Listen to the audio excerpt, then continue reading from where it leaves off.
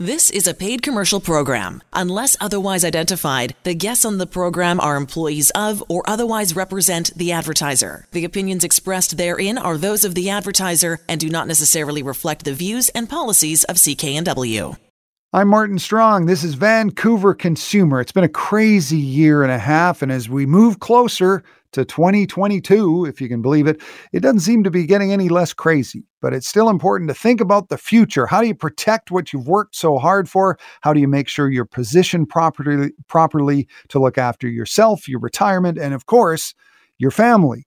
I'm Martin Strong, and on Vancouver Consumer this afternoon, we've got lots of answers from the folks at McMillan Estate Planning. Lots of great ideas. That's coming up. But first, some of the consumer news headlines from the past week.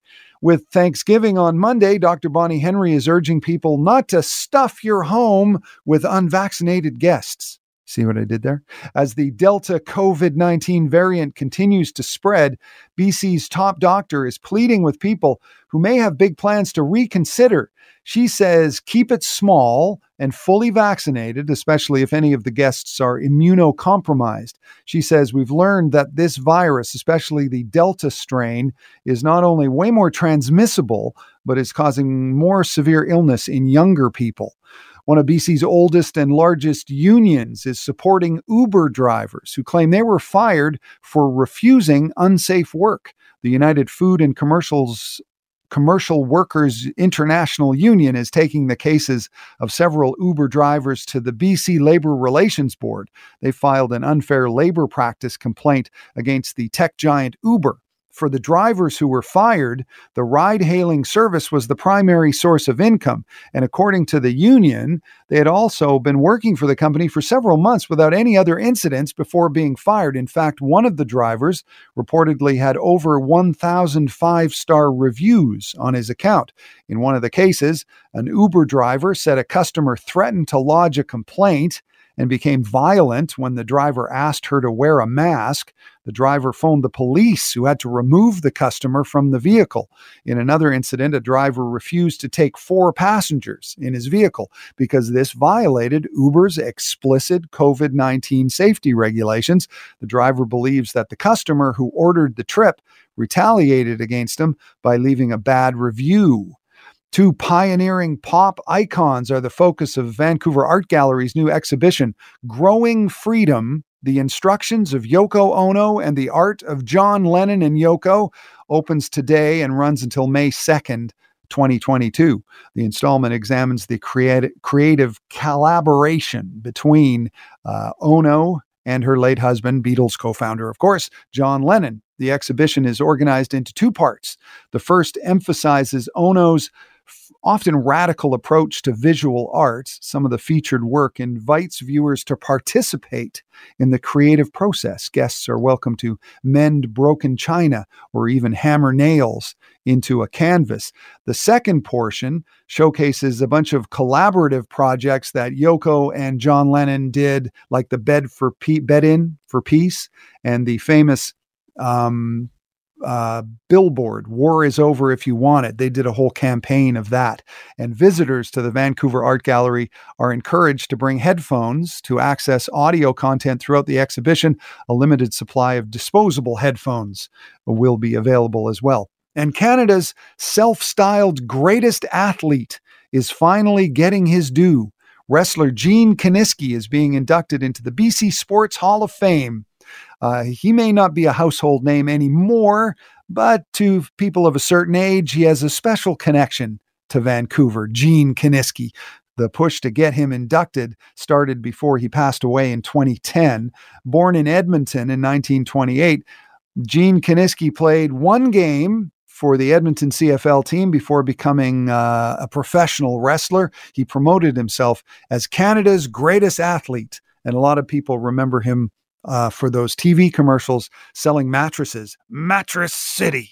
This is Vancouver Consumer on CKNW. I'm Martin Strong. Still to come, we'll talk to the folks at McMillan Estate Planning. Hard to believe 2022 is just around the corner, and they talk about some innovative ways to look after your nest egg and make sure it's protected when it comes to handing it down to the people you love. That's when Vancouver Consumer continues on CKNW. Welcome back to Vancouver Consumer on CKNW. I'm Martin Strong. And you know the old saying, anything can happen. Well, we've learned that and then some over the past few years, which means that we need to plan for an unpredictable future to make sure that our estates, everything we've worked for our entire lives, as well as our families, are taken care of if something were to happen unexpectedly. And with me right now from McMillan Estate Planning are a couple of people who know that all too well. Jack Liu. Hi, Jack. Hi, Martin. Good to be with you. Thanks. And Paul Lindsay. Hey, Paul. Hi, Martin. Yeah, and you guys are here today to share with us some tried and true estate planning strategies, which are, so important, and a lot of people are taking advantage of them right now. So thanks for being here. And before we get to it, I want to mention you have a couple of upcoming virtual seminars, online seminars. One is Wednesday, October 13th at 5:30 Pacific time, and then Wednesday, October 27th at 5:30 Pacific time. And you can go to the website, www.mcmillanestate.com to register. You can also call them at 1-833-266-6464. So, Paul, I'll start with you. Tell me about these seminars. It sounds like a good way for people who aren't really sure of what they need in terms of estate planning can kind of get an idea, and it's easy. You just go online, you can have a drink in your hand, and it's no problem. Exactly. I mean, I don't think there's anything better to watch on TV than to watch Jack and I talking to you about estate planning. But the way that it's delivered is at quite a high level, talking about some of the primary topics that we encounter when it comes to estate planning. We'll talk about tax and legal planning, trust planning, things surrounding the succession of your business. Issues for Canadians with U.S.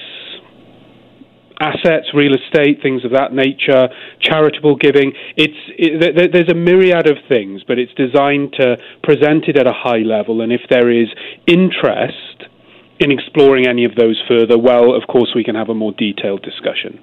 All right, and you're very humble, and I get it's not exactly like watching Ted Lasso on TV, but topical. Thank you. But if you are interested in this, and if it's something you need, it can be really, really interesting because there's a lot of ins and outs in this. There's a lot of aspects to estate planning.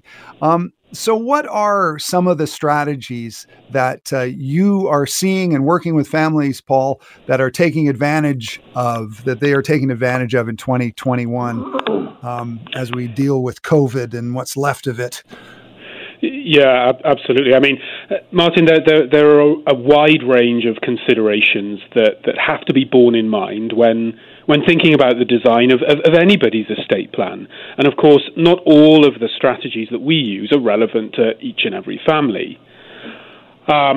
It's fair to say, I think, as you've just sort of pointed to there, that the pandemic and also the recent election resulted in a feeling of uncertainty for many. And maybe it's just human nature, but in these circumstances, I find that people react in such a way that they focus on protecting what they've built, in their estate. Right. Okay. In terms of the tools that we're using, perhaps one of the primary tools is that of a trust. Now, I'm not suggesting there's any bias here, but trusts are an estate planning strategy that have been around for hundreds of years. They were initially for British noble families who wanted to protect their estate for the benefit of future generations, but they still remain relevant today for people who want to safeguard assets whilst making the administration of their estates that little bit more straightforward, as well as the added benefit of saving on tax and other fees that can be related to the estate. Right. So what is a typical trust like? I guess there's a million different types, but what's a typical trust that you would set up, say, for a son or a daughter or something like that? Yeah, again, Martin, great point. I mean, it's it's worth mentioning straight off the top here that trusts can be created whilst the person is still alive, or, alternatively, they can come into being after they pass away. Now, most of the families that we work with, they really like the idea of being able to protect their wealth through their bloodline after they pass away. And because it gives them the opportunity to include conditions, and as a result, using trusts as part of their will planning is really common. But at the same time, and as I've alluded to previously, many of the families we work with are also really keen to protect the estate during their lifetime, so they can enjoy the estate they've built in retirement. And in that scenario, sort of lifetime, or what we call, and this is just fancy Latin, inter vivos trusts are becoming increasingly more common, particularly given that, as well as protecting assets, they can be used to mitigate things like probate fees, things of that nature. Yeah, so an inter vivos trust. So, for example, I mean, I guess the main reason for a trust is to save money on taxes, but there's also the idea of say giving a 20-year-old a huge sum of money, which is, I guess, is a bit problematic at times. Yeah, absolutely. I mean, I think perhaps the primary thing, it's all about this idea of protection. And when we are crafting these trusts, we're thinking about, how can we protect this wealth? And exactly as you said, Martin, some families will come to us and say, I am not happy about potentially my 20-year-old son or daughter inheriting this huge sum of money on a no-strings-attached basis. I know exactly what they're going to do with it, and I don't mean to make generalizations, but it's either going to end up in the hands of the Ferrari dealership or somewhere that's selling high-end handbags, those sorts of things. So using the trust, we can sort of stipulate things like a child has to be a certain age, or maybe even that they've got to undergo almost like a mentoring process with a family friend or a professional or something like that, so that they fully appreciate how they must manage this trust. Right. We're talking to Paul Lindsay and Jack Liu from Macmillan Estate Planning, all about estate planning. You can go to their website, macmillanestate.com. They've got a couple of seminars coming up, Wednesday, October 13th at 5:30 Pacific time, and then another one Wednesday, October 27th. So moving over to you, Jack, we were talking about trust. What's the difference between that kind of typical trust and an investment trust? That's a great question, Martin. So investment trusts are actually another type of inter vivos trust, again, aka the lifetime trust, meaning, the sort of trust or trust-like account that you can set up during a lifetime. But the objective is to protect your retirement nest egg and your assets in general, your liquid financial assets in general throughout your life, such as, a family trust that protects the assets inside or from, various third-party claims. And if properly set up, believe it or not, Martin, it can also provide some tax savings for the investments held inside for the benefit of the entire family. And another layer of this protective shield that we can build around the retirement nest egg and small business assets, let's say, is also the use of an investment trust that you mentioned about. They're really popular with people who, we usually speak to, right? Mostly because they allow these investors, these trusts, allow these investors to grow their wealth via the stock market, knowing that their principal is properly guaranteed and protected from the creditor's claim or potential litigant's claim. It is a tool that is very popular because, the benefit or the tool itself benefits from trust-like protective features to the investments held inside under the Insurance Act. And these benefits often include the principal guarantees, profit, resets, creditors and lawsuits protection, like I, just alluded to, and last but not least, the bypass of the probate, especially, in British Columbia when the probate is very expensive. Bypassing of the probate can save you a lot of money. So you're saying these investment trusts can be set up and actually work for the person who's setting it up, not just for the people who are going to survive that person. The person might still be alive. Exactly. It is advantageous for people who are still alive, and they are still enjoying the assets, the wealth that they work hard to build. Right. And they can be tricky, investment trusts, and that's why you want to go to somebody like McMillanEstate.com to make sure that everything is done correctly. What are some of the downsides that people should be aware of when it comes to an investment trust? Mm-hmm.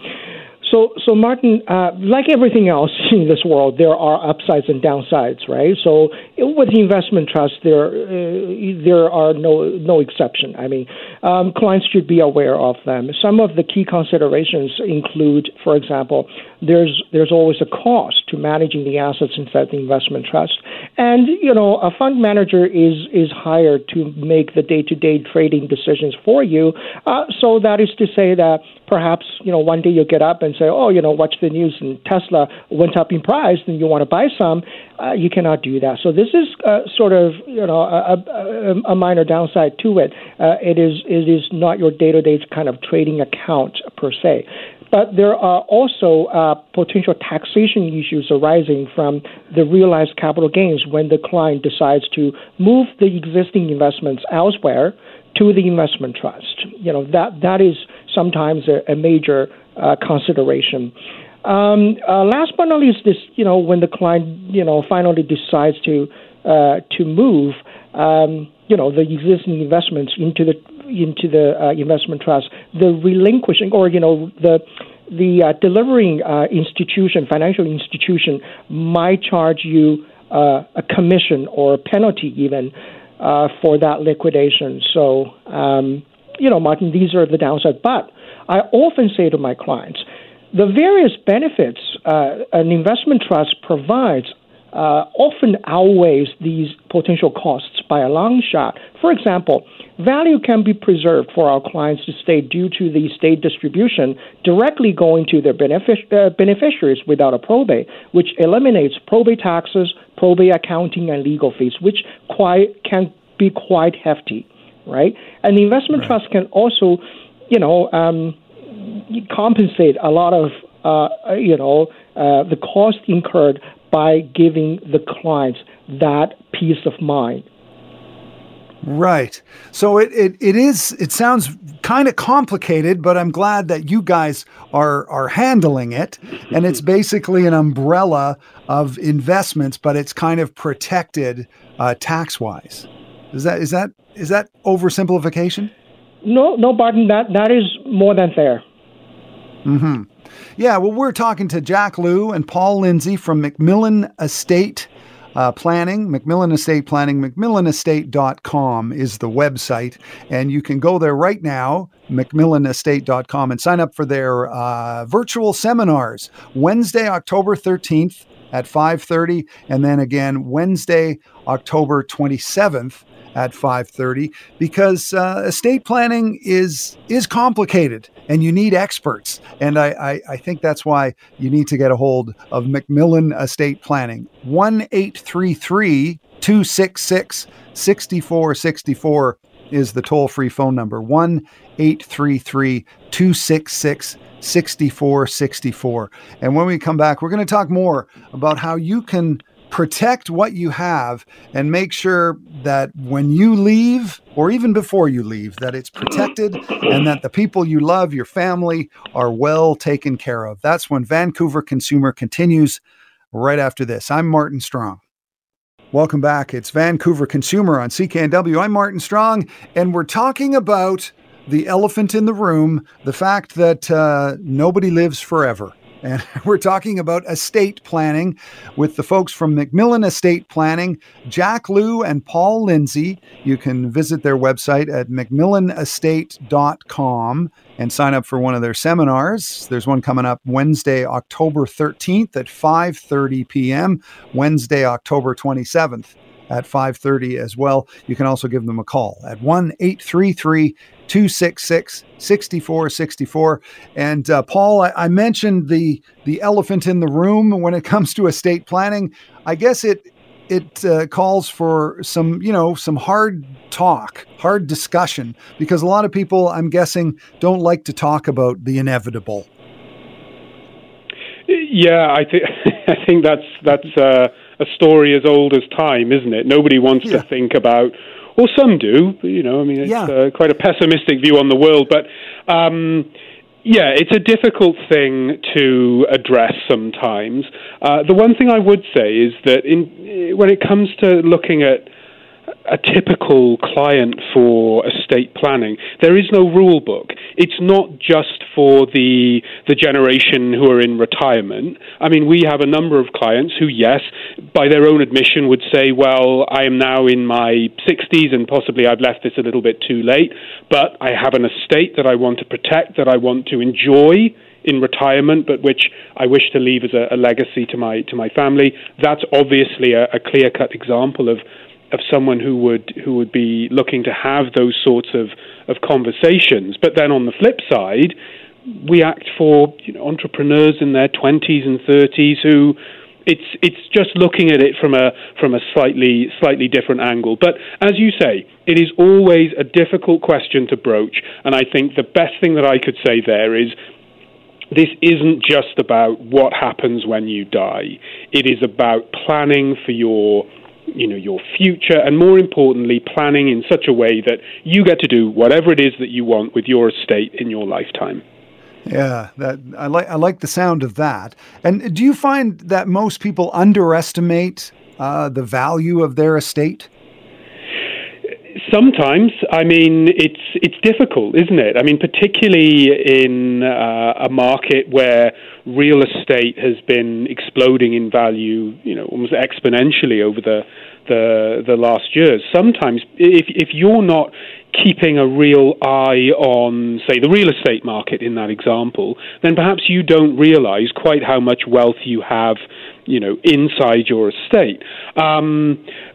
That being said, I do find that, particularly when it comes to the financial aspect, many people treat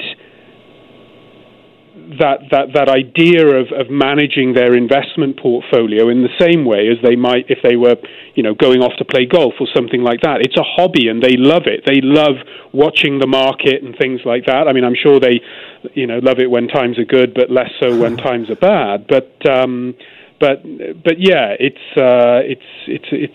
something that is quite delicate, shall we say? Yeah, and you mentioned that it could be for people even in their 20s, for entrepreneurs. But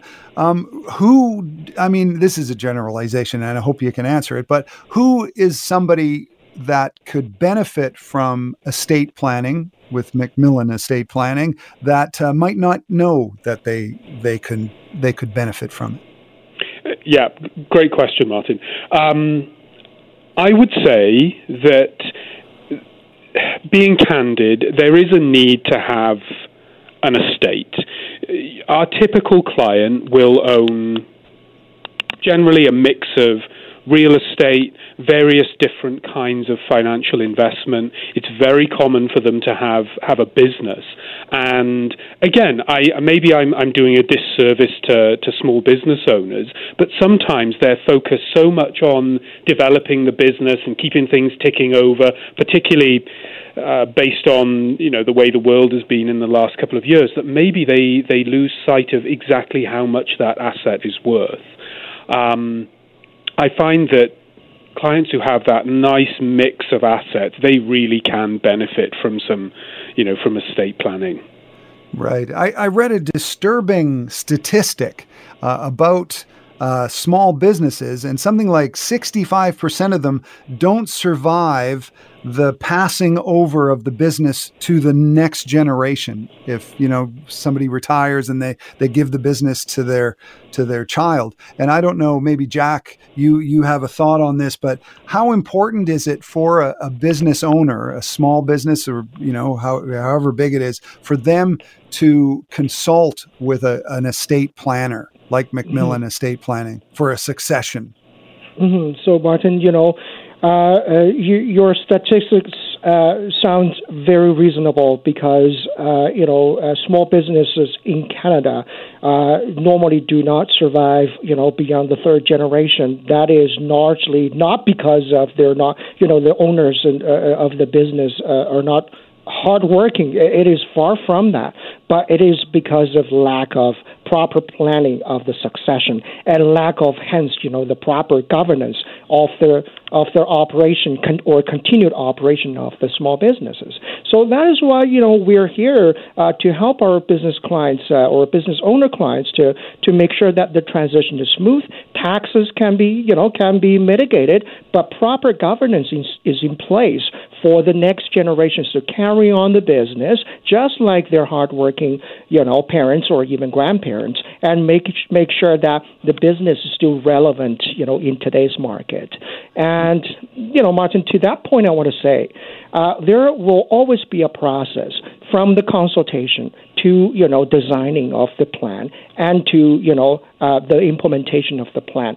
There will be a lot of time spent, but let me reassure you and the audience that spending time with us is well worth it. Sometimes it's really hard for Paul and me to put a price tag on, what is being done and what kind of service that or what kind of cost, in association with, perhaps the benefits that could generate through the business or through the service. But let me tell you one thing: the result, the peace of mind, sometimes is priceless. Right. And I think, listening to you guys, you guys obviously know what you're talking about. And it seems very clear that the tax implications can be very valuable, but sometimes it can be a little intimidating. And Paul, I like the way you guys can kind of sort of make it seem a human experience versus just a numbers thing. That must be important to you. Yeah, that's a huge factor in the ethos of the business that we have. It's remembering that the families that we work with are real life people, not just numbers on the front of a file or something like that. Because when it comes to estate planning, it's not just about the hard issues like legal planning and tax work, things of that nature. It's also getting to grips with the dynamic of the family, the personalities, and ensuring that the planning that we structure for them is reflective of that. Right. We're talking to Paul Lindsay and Jack Liu from McMillan Estate Planning, and you can go to their website, mcmillanestate.com, and sign up for one of their virtual seminars. Wednesday, October 13th at 5:30, Wednesday, October 27th at 5:30, and just what we were talking about: tax planning, legal planning, trust planning, business succession. It's all there.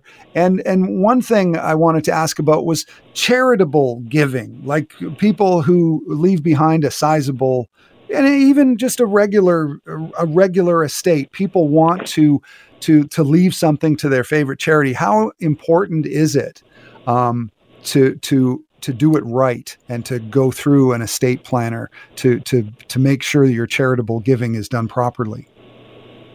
I'll leave that one to Jack. Thank you, Martin.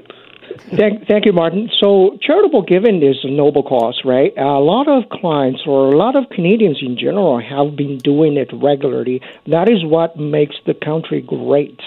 I have to say that whilst we do that, we need to keep in mind that, charitable giving can give rise to, some of the tax planning opportunities that small business owners or, the families who have a reasonable size of wealth to capture. That is the tax credits that they could, enjoy. We often say that, it is nice that you pay tax because we're proud of, we're proud taxpayers. But instead of paying taxes and let somebody else to dictate how to use our money, we donate it to the charities to make sure that we know where the money goes and, we can really support the causes that we are passionate about. So while we do that, we enjoy some tax saving opportunities. Some of the opportunities, Martin, will be unintentionally wasted or will be overlooked. So we want to make sure that those tax planning opportunities will never be lost, whilst, of course, our families continue to support their causes that they're passionate about. Again, like I said, donating to charitable organizations is such a noble cause that Paul and I, or the practitioners in our office, will also be passionate to support our clients. Right, and you just want to make sure you take advantage of the tax savings. I mean, it's important, and if you don't do it properly, I guess you can miss out on a lot of tax savings. That's exactly it, Martin. Mm-hmm. So let's talk a little bit about the federal election. You guys follow the law, what goes on with not only the promises that the politicians are making, but the actual laws that get changed. Have things changed any with this election? And what do you see in the future? Sort of anything concerning any new taxes that people should be aware of? I'll leave that one with Paul. I think at this point in time, Martin, what we're seeing is nothing overly controversial. I know it's great, for us to be able to talk about it, but as things stand, off the back of the election last week, there doesn't seem to be anything at this point that is going to dramatically change the landscape in terms of, taxation and things like that. Now, of course, who knows what the future holds, but at this point in time, I believe that it's more a question of just maintaining the status quo. Yeah, and I guess there's all sorts of talk about taxing real estate differently, which would have a huge effect on estate planning. But I guess it's also, at this point, kind of political suicide. So it probably won't happen for a while.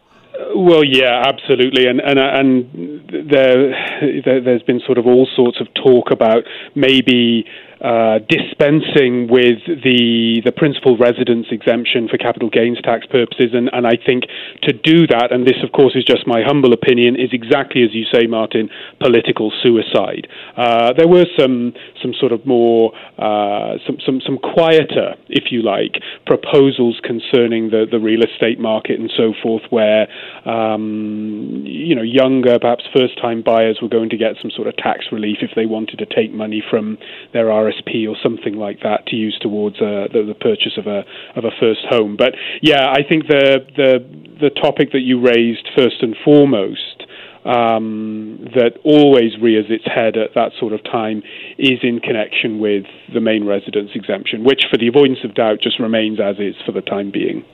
Right. We're talking to Macmillan Estate Planning. I want to thank you guys. That was Paul Lindsay along with Jack Liu. Enjoy the rest of your afternoons, guys. You too, Martin. You too. Right on. Thank you, Martin. And if you want to go to their virtual seminar, it's online, macmillanestate.com. You can register for it Wednesday, October 13th at 5:30 and Wednesday, October 27th, also at 5:30. And we'll be back with more Vancouver Consumer right after this. I'm Martin Strong. Welcome back to Vancouver Consumer on CKNW. I'm Martin Strong, and people living in Vancouver won't have to pay extra to park their cars overnight on residential streets, but it was close. The plan was shot down by City Council, with the mayor casting the deciding vote opposing the move this past Wednesday. Staff's climate emergency parking program proposed a permit for vehicles parked between midnight and 7 a.m. outside your house at a flat rate of $45.45 per year. Low-income households would have paid a reduced fee of $5 per year. In addition, an annual pollution charge of up to $1,000 would have been added if you bought a car after 2023 that didn't meet certain targets for emissions. These recommendations, according to city staff, are being made as part of an overall effort to reduce emissions and to help Vancouver contribute its fair share in the global effort to limit warming to 1.5 degrees Celsius. Mayor Kennedy Stewart voted against the plan, but he didn't explain why during the meeting. In a statement issued afterwards, he said he made the decision after hearing from dozens of speakers and carefully considering both sides. See, the biggest knock against the plan was that it would have asked those renting basement suites, for example, or people who had to have a car for their job to pay more, while people who had houses with a parking lot or a garage wouldn't have to pay anything. Members in favor of the plan cited the climate crisis, saying it is an emergency that requires an urgent response and that it is incumbent upon the city to act on it. One city's councillor, Christine Boyle, says the proposal isn't perfect, but to vote this down without suggesting anything to replace it is a failure of courage and creativity.